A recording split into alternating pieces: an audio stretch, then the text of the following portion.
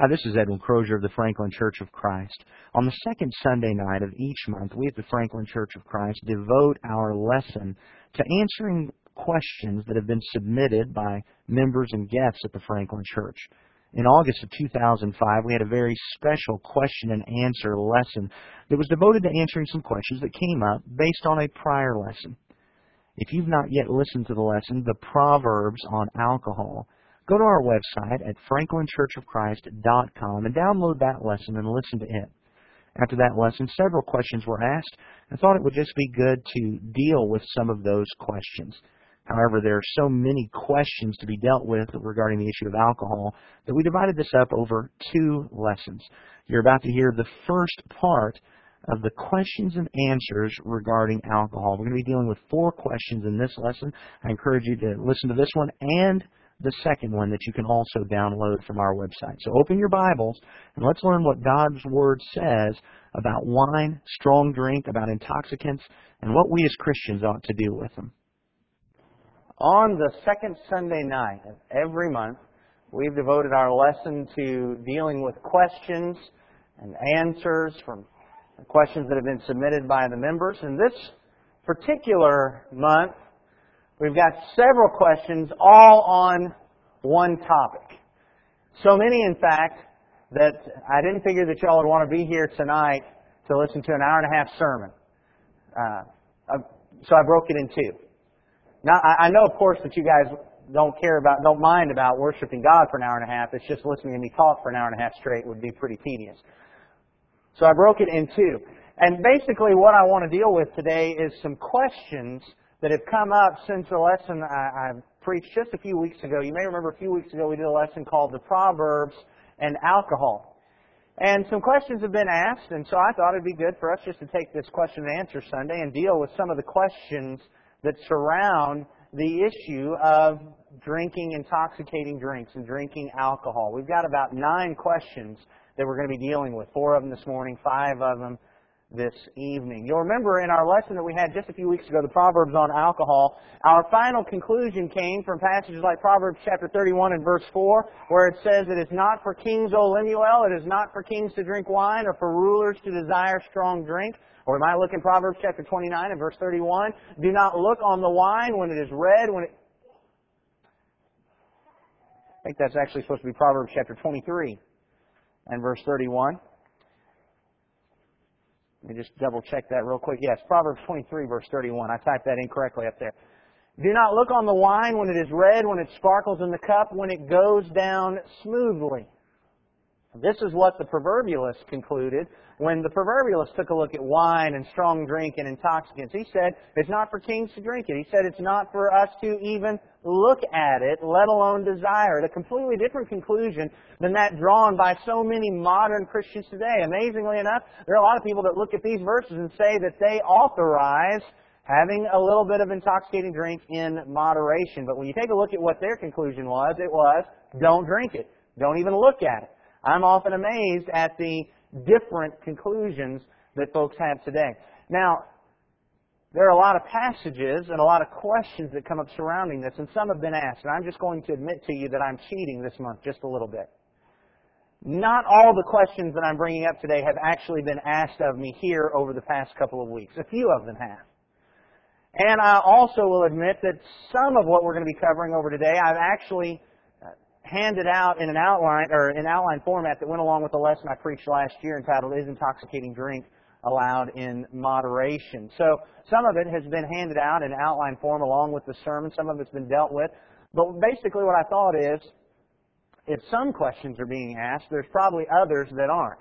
And if some people are coming to talk to me about particular questions, then I bet there are others who have those questions and they're not asking them. And so I thought it would just be good for us just to go ahead and just deal with some of these questions and look at them and see what the Bible really says. And in all honesty, I also have to admit there's a certain amount of selfishness in this.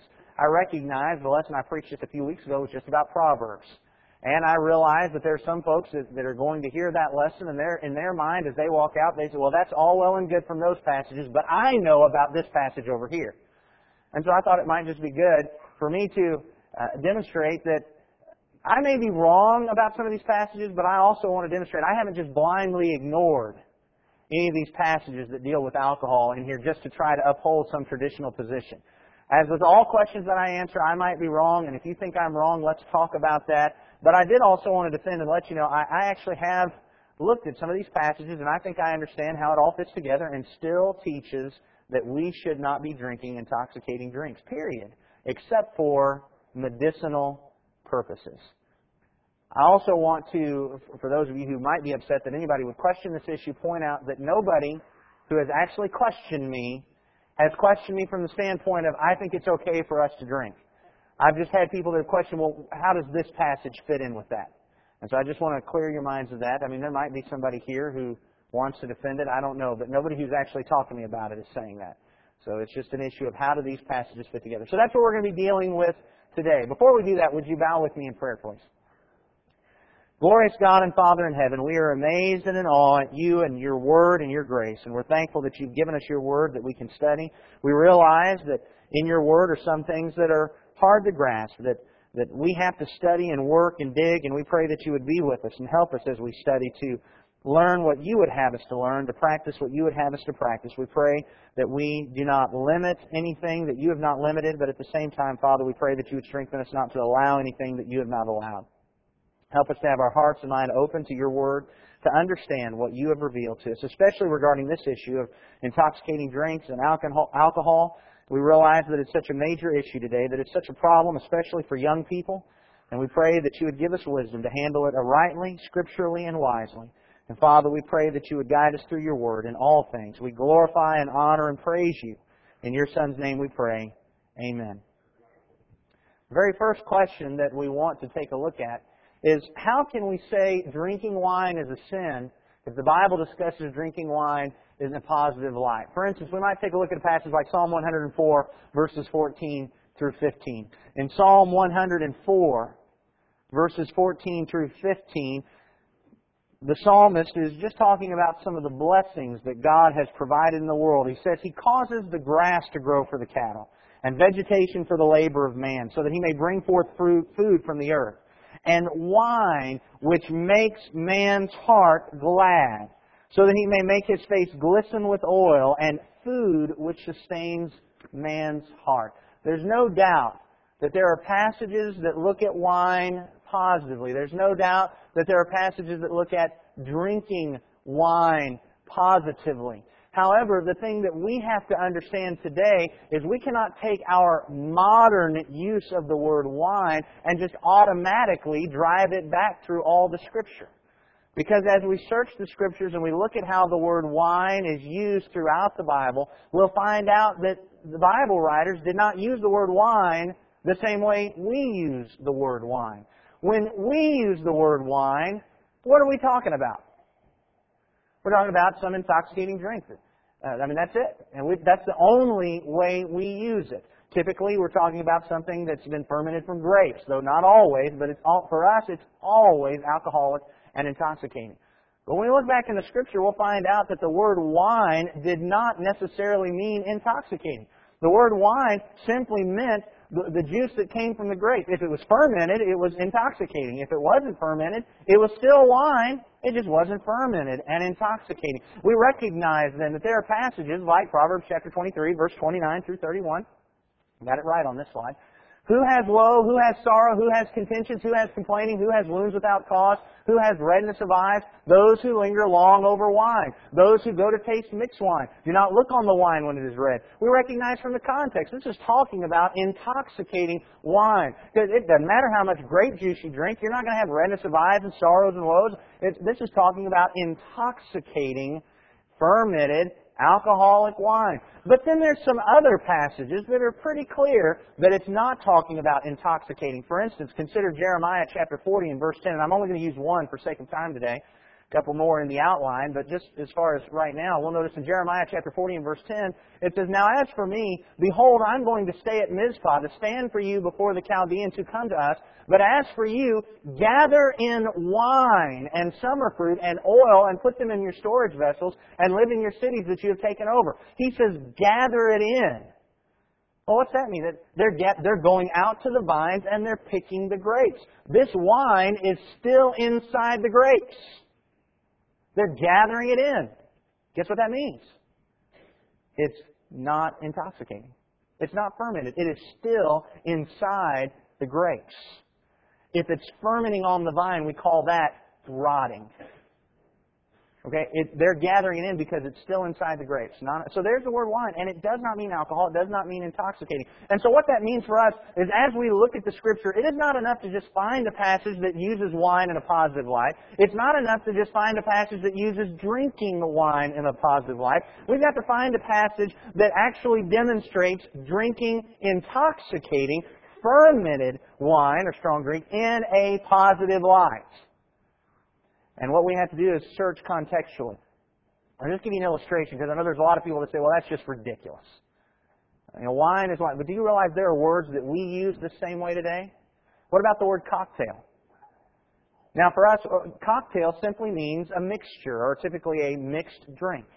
If I were to go into a restaurant, which, by the way, I wouldn't, but if I were, and I ordered a cocktail, most of us would assume that I was ordering something intoxicating and alcoholic.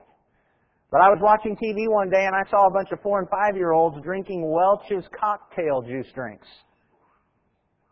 Welch's, have you seen those at the store? They have cran grape and cran apple mixed juice drinks, and they're called cocktails. See, there's a word that we use today. What about the word cider? Now, if you live up in the hills of Kentucky and somebody says, hey, I got some cider out back, what do they mean? We all know what they mean. But if you were coming over to my house and I said, yeah, we've got some apple cider, you realize I'm just talking about some really strong apple juice.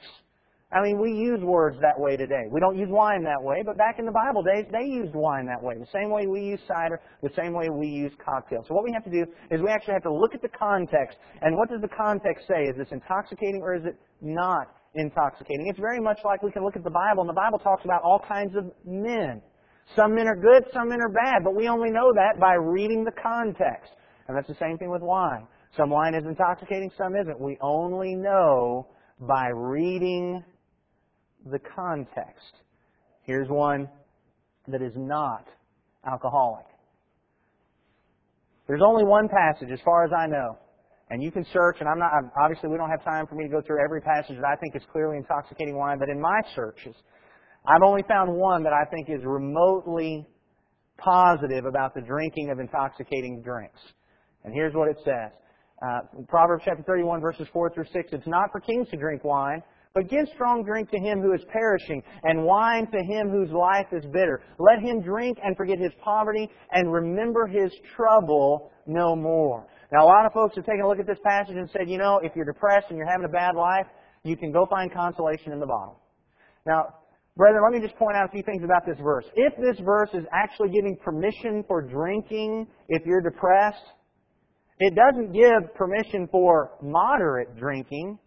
It gives permission for just getting flat out stone drunk because it talks about forgetting whatever's going on. I think we'd all say, if I'm forgetting what's going on, what am I? I'm drunk. And one of the problems that I think we often have is that we find something that just kind of leans that direction. We want to go along with it without realizing it actually takes us farther than we want to go. This passage, if it's authorizing drink for everybody who's depressed, it's not authorizing that they just have a little every now and again to de-stress. It's authorizing that they just get stone cold drunk so they can forget everything. And so we've got to decide what we want. Let me back up. I'll be careful how I say that. We've got to decide what we really believe about drunkenness before we start trying to use these verses to claim it's okay to moderately drink. But I think when we look at this passage, what we find, it's authorized for those who are perishing. And then the rest of those terms, the one whose life is bitter, the poverty, and the trouble, refer not to issues of depression or material poverty, but actually deal with what's going on in the body. They're perishing. They're dying. They're in pain. They're stricken.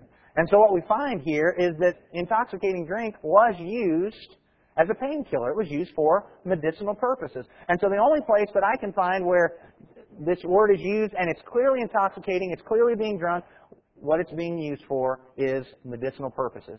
And that's it. I also want to point out to you, though, remember, I went ahead and included the first line, it is not for kings to drink wine. This is written under the old law. It was written to Lemuel from his mother. I think Lemuel is a poetic name for Solomon. Solomon's mother said, Solomon, it's not for kings to drink wine or even desire strong drink. I'd like for us to remember what 1 Peter chapter 2 and verse 9 says. 1 Peter chapter 2 and verse 9 says, but you are a chosen race, a royal priesthood. We're royalty. We are kings. And what this points out to us is that if we want to go back to Proverbs chapter 31 and look at how we need to deal with alcohol, that first statement is the one that applies to us. We're kings. And it's not for kings to drink wine. It's not for kings to desire strong drink. Not only that, we're a royal priesthood. You realize even under the law, according to Leviticus, I believe about chapter 10 and verse 9, that priests, as they were serving as priests, were never ever allowed to drink wine or strong drink as they were ministering as priests. Leviticus 10:9, do not drink wine or strong drink, neither you nor your sons with you, when you come into the tent of meeting, so that you will not die. It's a perpetual statute throughout your generations. That's who we are. We are kings for whom it is not to even desire it, and we're priests. We're serving as priests right now. It's not for us to drink that, lest we forget what is decreed, as Proverbs chapter 31, verses 4 through 6 says. Now, let's just go back real quickly to Psalm 104, verse 14 through 15, because I realize that there are going to some people say, but yeah, Edwin, I hear all that, but Psalm 104, verse 14 and 15 talks about wine which makes man's heart glad. I find it interesting. We look at Psalm 104, verse 14 and 15, and it talks about wine making the heart glad. And what do we all assume that making the heart glad means? Well, I must be getting tipsy. My heart is becoming glad. Oh, I'd like for you to consider a few other verses that talk about our heart being made glad. For instance, Psalm 16 and verse 9. Psalm 16 and verse 9. There the psalmist, beginning in verse 7, says, this is Psalm 16, beginning in verse 7, I will bless the Lord who has counseled me. Indeed, my mind instructs me in the night. I have set the Lord continually before me, because He is at my right hand. I will not be shaken. Therefore, I'm a little tipsy, and my glory rejoices. My flesh also will dwell securely, for you will not abandon my soul to Sheol. Is that what he's saying there? It's talking about God, through His counsel, making His heart glad. Our heart being made glad doesn't mean we've gotten drunk. It means that we're happy. And we can be happy and joyous without drinking alcohol. We can look also at Proverbs chapter 27, verse 9 and 11. Proverbs chapter 27, verse 9. Proverbs chapter 27 and verse 9. Oil and perfume make the heart glad. Oil and perfume make the heart glad. Is he talking about being drunken? Is he talking about being a little tipsy? You know, this is not, again, this is because of our modern uses of words. How often do we talk about people being drunk and we say, well, he's drunk enough that he's a little happy. And so we assume, oh, making the heart glad, that means being happy. That means being tipsy and drunk. Oil and perfume doesn't do that, but it makes our heart glad anyway. Look at verse 11. Be wise, my son, and make my heart glad, that I may reply to him who reproaches me. There are other verses we can go to, but here's a wise son. He's saying, be wise, my son, and get me a little drunk? Of course not. He's just pointing out that our heart can be made glad and happy by these other things. And so, the fact that Psalm 104, verse 14 and 15 talks about wine which makes the heart glad, it's not talking about wine which makes us tipsy or drunk. And once again, if that is what it's talking about, then we got to go back to dealing with, well, wait a minute, does it authorize moderate drinking that doesn't affect us, or does it authorize getting a little drunk? Well, we just got to make up our minds what we think about drunkenness. If we think that's a sin, then it's going to start affecting some of these verses that we're dealing with. And these verses can't authorize drunkenness. We realize that. We all agree on that. And so we take a look. The Bible mentions wine in a positive light. But that's because the Bible uses wine the way these folks use wine. Sometimes intoxicating, sometimes not. We've got to look at the context to determine that. Next question. How could the ancient people keep the juice from fermenting? One of the sad things that happens in our mind is that our society and our time is basically just pretty arrogant.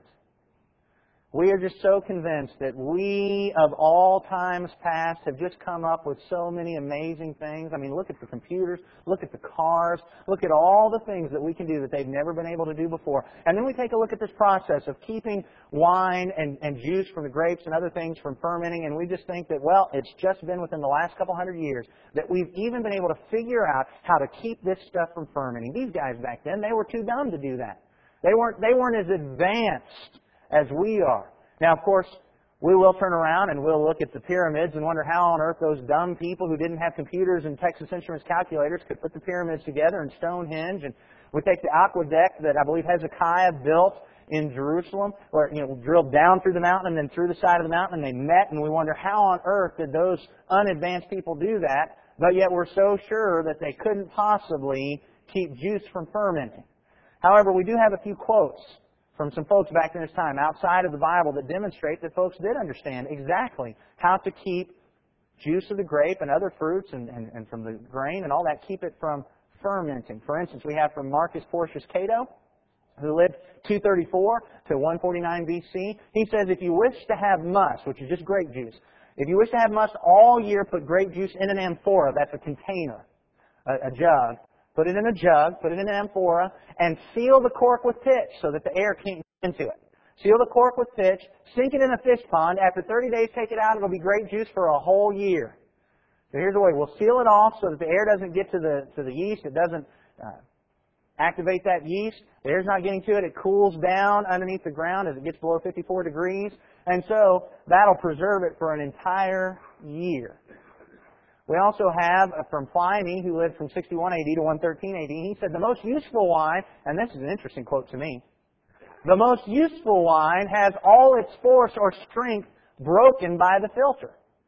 Plutarch, who lived 46 to 120 AD, says, wine is rendered old or feeble in strength when it is frequently filtered. The strength or spirit being thus excluded, the wine neither inflames the brain nor infests the mind and the passions, and is much more pleasant to drink. Now, I certainly don't want you to think that the entire group of people who lived back at this time really thought that non-intoxicating wine was much more pleasant to drink. Folks, there were a lot of drunks back then, just like there are today, and there are a lot of folks that wanted to drink alcohol and get drunk just like there are today. But here's the fellow that recognized, look, it's much more pleasant if we filter out the yeast, which its yeast is what's causing the fermentation process. They filter that out, get the gluten out of it and the yeast out of it, and it won't ferment. And so they would run it through the filter and filter it off. And they realized it would break the strength of it. But then there's another thing, and this is really interesting. Have you ever heard anybody who is like me that is adamantly opposed to drinking intoxicating drinks, but then when you talk about cooking, they don't mind using a little wine in their cooking or a little cooking sherry? And you wonder, how on earth can that happen? And what do they say? It cooks out, right? And that's absolutely true. Alcohol has a lower boiling point than water. And so as you're cooking it, you don't even have to be boiling it as far as water temperature to be boiling, and it's going to start cooking out that alcohol because it's going to boil out. Now this is very interesting. We've got a quote from Virgil, who lived from 70 to 19 BC. This is the guy who wrote the Aeneid. As he's describing home life, he talks about this fella and then his wife. Meanwhile, his spouse, over the fire, boils down the liquor of the luscious must and skims with leaves the tide of the trembling cauldron. What that would do is would leave a pasty, honey-like substance that they would store, and then when they wanted to drink it, they'd add water and mix it up. And it'd be basically juice. This is an early form of concentrate. What they do, they'd boil it down, and it would just get to be this thick, pasty substance. They'd pour it in a jar, and then they'd drink it later, and it's non-intoxicating. These folks knew how to keep grape juice from becoming alcohol. They knew. And so, it shouldn't surprise us then that the Scripture is going to talk about some wine which is intoxicating and bad and some wine which is not intoxicating and is good, because they knew how to keep it from happening. Just like we do.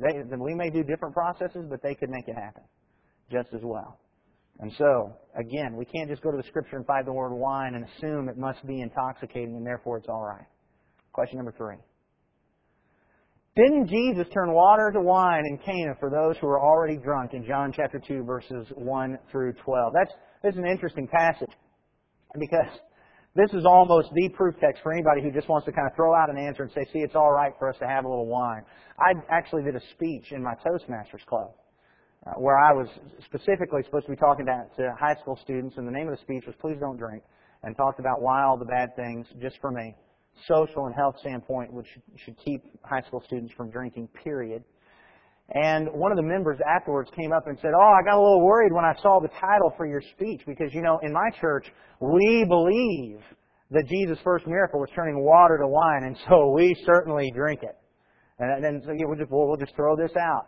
And this is just the thing we throw out. This passage is the end-all, be-all. It means that we're all allowed to drink a little wine. Well, let's just take a look at the passage. John chapter 2, beginning at verse 1. On the third day, there was a wedding in Cana of Galilee, and the mother of Jesus was there. And both Jesus and his disciples were invited to the wedding. When the wine ran out, the mother of Jesus said to him, they have no wine.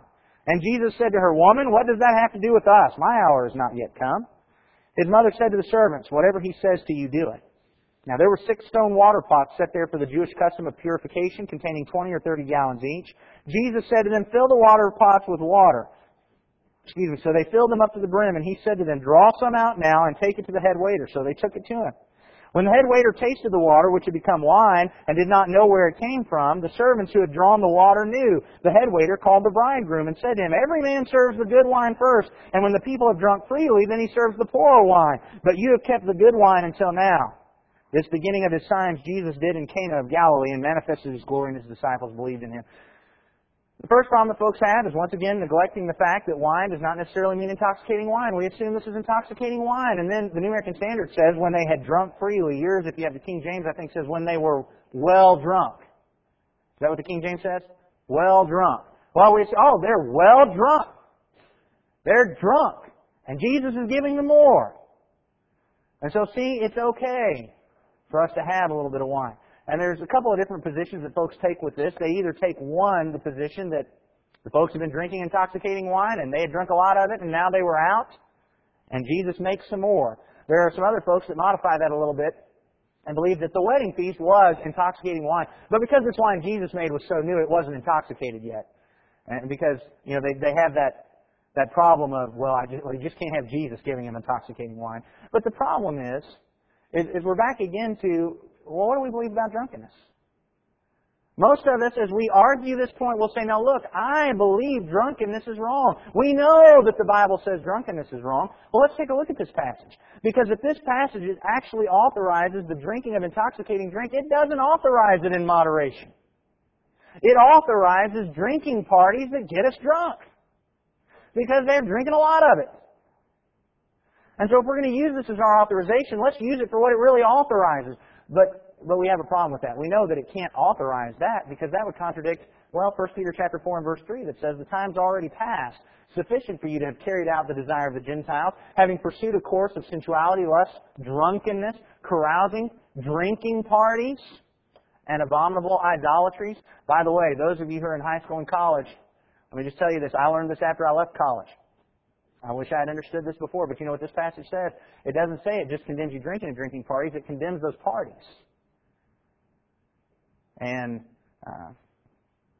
I've been to my fair share of those because when I was in college, this wasn't the position that I held. But I'm just going to tell you what this passage says is those are wrong. And it doesn't say it's wrong if you're getting drunk there. It says that drinking parties are wrong. So keggers, those blasts that they have at the dorms or at the hotels or wherever, those are just wrong. And you can't get around it. That's what it says. But it says drinking parties are wrong. And so this drunken wedding feast where they had been there for so long, they had drunk so much that they ran out and they were just well drunk, is condemned in this passage. Was Jesus involved in a drinking party that would be condemned under New Covenant law? I find that really hard to believe. Further, we can take a look at a passage like Galatians chapter 5, verse 19 through 21 that talks about the deeds of the flesh are evident. Envying, drunkenness, carousing, and things like these, of which I forewarn you, just as I have forewarned you, that those who practice such things will not inherit the kingdom of God. Was Jesus at a party surrounded by a whole bunch of drunk people who had drunk a lot of wine, so much that it was all gone now, and then gave them more? Here's my question: if He did, why couldn't we do that? Why couldn't we be at the drinking party and give folks more? In fact, why couldn't we be the ones that He gave it to? They would all say that, no, we can't do any of that. Well, if we can't do that, then the passage in John 2 must not show that. What then does it show? Well, once we recognize that wine is not always intoxicating, we have to realize that, look, the drink of the day was juice from the grape. And they called it oinos, wine. And they had it there. And the problem was, after you drank so much of it, the palate was so sated by it that your taste buds were kind of desensitized. And yet this one person hadn't drunk enough that his was desensitized. He was able to tell that this is the good stuff. And it was good because of how it tasted, not because it made him more drunk. In John chapter 2, Jesus did not turn water into intoxicants. He was not at a drunken party, and He was not continuing these folks into more drunkenness. He was a wedding feast where they drank juice because that was what they drank. And He made more because He wasn't getting anybody more drunk. They were just continuing the feast. Otherwise, I mean, if you believe that drunkenness is okay, then you probably don't have a problem with John chapter 2. But if you're going to say drunkenness is wrong, these are the conclusions that we have to draw. Next question. And this is the last one for this morning, by the way. Didn't Jesus drink so much wine He was accused of being a drunkard? In Matthew chapter 11 and verse 19, the Scripture says, "The Son of Man came eating and drinking, and they say, Behold, a gluttonous man and a drunkard, a friend of tax collectors and sinners, yet wisdom is vindicated by her deeds." In Matthew chapter 11 and verse 19, Jesus is basically rebuking the people. And if we look in the context, He contrasts how the people dealt with John the Baptist versus how they dealt with Him. They say, John the Baptist came in and he neither ate nor drank. You remember what John the Baptist ate? Matthew 3:4 says he ate locusts and wild honey. Now let me just ask you, if 2 years ago, when I came in and started talking to you guys and I said, really, I live on a diet of locusts and wild honey, what would y'all thought of me? Y'all would have thought I was nuts. And y'all would have told the elders, look, let's get somebody a little more reasonable here. That's what John the Baptist was doing. And so folks said, he's got a demon. But Jesus comes in and He drinks wine and He eats bread. And they say, well, he's a wine bibber and he's a glutton. And basically, Jesus is condemning these folks. He says, because nothing makes you happy. John the Baptist comes in, he's ascetic, and you think he's got a demon. I come in, and I'm partaking with you, and you think you accuse me of being a drunk and a glutton. Being a wine bibber and a glutton. New American Standard here says drunkard. If you've got the King James, it says wine bibber. Interestingly, if you look at the Vine's Expository Dictionary, the word that's translated drunkard here, or wine bibber in the King James, just means a wine drinker. And so let's just back up again a minute. We've got to get rid of our assumptions. One of our major problems, because we've been arguing about this so long, is we assume that this must be alcoholic, intoxicating wine. Why do we assume that? Well, because that's the only wine God has a problem with, is drinking too much of. I mean, we've got this assumption here. Oh, if He's condemning drinking too much, it must be because it's going to make us drunk. But I want you to think about this. Didn't He condemn eating too much? Does that make us drunk? He condemned eating too much, but that doesn't make us drunk. Why would it surprise us then that He would condemn drinking too much, even if it's not alcoholic or intoxicating? I'll tell you what we find out is that God's limitations are actually much stronger than the ones that we place. God says, when He talks about moderation, He's actually talking about things that aren't intoxicating. And so when He condemns being a glutton and a wine bibber or wine drinker, it's not necessarily about being intoxicating. I want you to think about this passage in Ecclesiastes chapter 10, verse 16 through 17. The preacher in Ecclesiastes says, Woe to you, O land, whose king is a lad, and whose princes feast in the morning. Blessed are you, O land, whose king is of nobility, and whose princes eat at the appropriate time, for strength and not for drunkenness.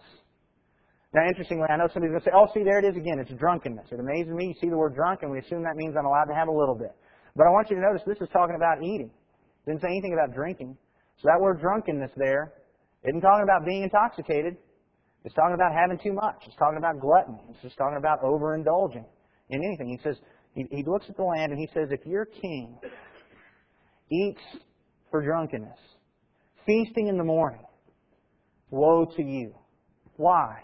Because this king doesn't have control over his physical passions. his physical desires. Blessed is the man whose king understands this. He needs to eat at the appropriate time, for strength and not for drunkenness. Do you realize basically what this is? This is the Bible version of Benjamin Franklin's maxim that says we should eat to live, not live to eat. He says, blessed is the man whose king understands that. Because when the king doesn't understand that, he's going to spend all his time partying and feasting. The rafters will sag. The kingdom will be lost for negligence and indolence. In fact, we've been studying Daniel back there. Doesn't that sound like Belshazzar? Those of you who've been in my class? Cyrus is marching on Babylon, and what's he doing? He's partying. Has no control over physical passions. Now, when we take then a look at the accusation against Jesus, we realize the accusation, despite the unfortunate translation in the New American Standard Version, not necessarily that you're a drunk, but rather that you just have no self-control. You're a glutton and a wine drinker, a wine bibber. You have no self-control. But now, having recognized all of that, one of the other things we need to realize is, one, just because it mentions wine, it's not necessarily intoxicating. Just because they mentioned drinking wine doesn't mean he was drinking intoxicating wine. And just because they accused him of drinking too much of it doesn't mean he did. In fact, his whole point is, I'm not doing what you've accused me of. Just as his whole point was with John the Baptist. John the Baptist didn't have a demon just because he wasn't eating and drinking. Jesus didn't drink so much wine he was accused of being a wine bibber. These people didn't want to listen to him, and so they were rooting around and digging to find something to accuse him with. That's the whole point. Jesus was not a drunk, and he did not drink so much wine that they just thought he was. They were making up false accusations so that they wouldn't have to listen to his teaching, just like they made up false accusations against John the Baptist so they wouldn't have to listen to his teaching. Those are the questions for this morning. I hope they've been helpful. We've got 5 more that we're going to be dealing with tonight. We're going to talk about the passage that talks about new wine and old wineskins. Why would Jesus use that as an illustration if it's wrong to drink it? Paul told Timothy to drink a little wine for his stomach's sake in 1 Timothy. What about the qualifications for elders and deacons? A lot of people make a big deal. He told the elders don't be given to wine. He told the deacons don't be given to much wine. Why would he say that to the elders if nobody's allowed to drink any of it anyway, is the question. Romans 14:21 says that it puts drinking wine on the same level of eating meats there. That means it's an issue of Christian liberty. And of course, I won't drink, Edwin, in front of you because I know you have conscience against it, but you really shouldn't say that I can't drink in the privacy of my own home. That's the question we're going to be dealing with there. And then the final question we're going to be dealing with tonight is there's a lot of folks, no matter how much you say this, when you point out the reason God said don't drink it is because it impairs your judgment. Well, but it doesn't impair mine, so I'm not held to that same standard. I can hold my liquor. And so we're going to be dealing with those questions tonight. And so I invite you to come back this evening as we take a look at the rest of this issue of intoxicants. I hope this first part of the questions and answers on intoxicating drink and alcohol has been helpful to you. Don't forget, go to our website, download Lesson 2. That's the August Questions and Answers, Part 2.